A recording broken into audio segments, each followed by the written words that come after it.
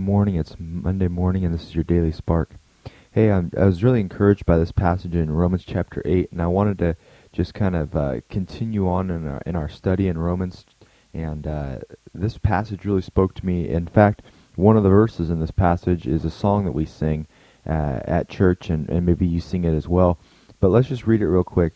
It's Romans chapter 8, and starting verse 28 says, "And we know that in all things God works for the good of those who love him and who have been called according to his purpose. For those God foreknew he also predestined to be conformed to the likeness of his Son, that he might be the firstborn among the many brothers.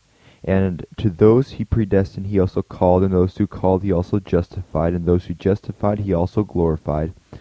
What then shall we say in response to this? If our God is for us, then who can be against us? If our God is for us, who can be against us?" I love that verse in response to this passage, but let's talk about the first part first.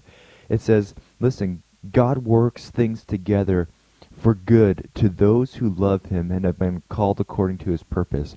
God wants to work good things out in your life, and he will work good things out in your life. If you follow his will, if you accept his will, if you are trying to be conformed to the likeness of Jesus Christ, like it says in the very next verse, that he wants us to all be conformed to the likeness of his Son. And to those people that are being, who are doing that, it says that that God causes all things together to work for good in their lives.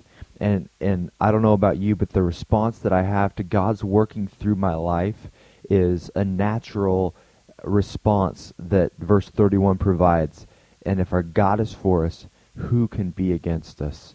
I love singing the song Our God by Chris Tomlin, because in that bridge of that song, it just keeps saying, and if our God is for us, then who could ever stop us? And if our God is with us, then what could stand against? And the obvious answer is absolutely nothing. Nothing can stand against us if our God is for us.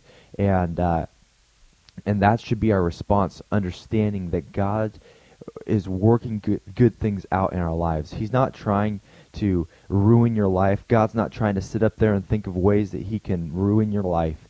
A lot of times sometimes we get to that thinking where, man, God's really not working this out for me. He must have it out for me, and that's not the case. If you love God, if you are striving to be like his Son Jesus Christ, God's going to work things out in your life. It may not be how you like it, and it may not be the way you think it's going to work out, but God will work things out in your life. And when he does, when he comes through for you, your response should be, and the proper response is, if our God is for us, then who could ever be against us? And so my challenge for you today is this. When things are falling apart in life, when things aren't going right in life, let's not start blaming God. Let's not start saying, well, God must be out to get us. But let's look for what God's trying to teach us in this situation. And also the challenge is, are we trying to be conformed to the likeness of Jesus Christ? Are we trying to live our lives like Jesus did? And if that's the case, then God's going to be working stuff out in our lives. And then when he does, we need to remember to give glory to him in all the circumstances and in all the things that he's done for us. You guys have a great day. I'll talk to you guys tomorrow.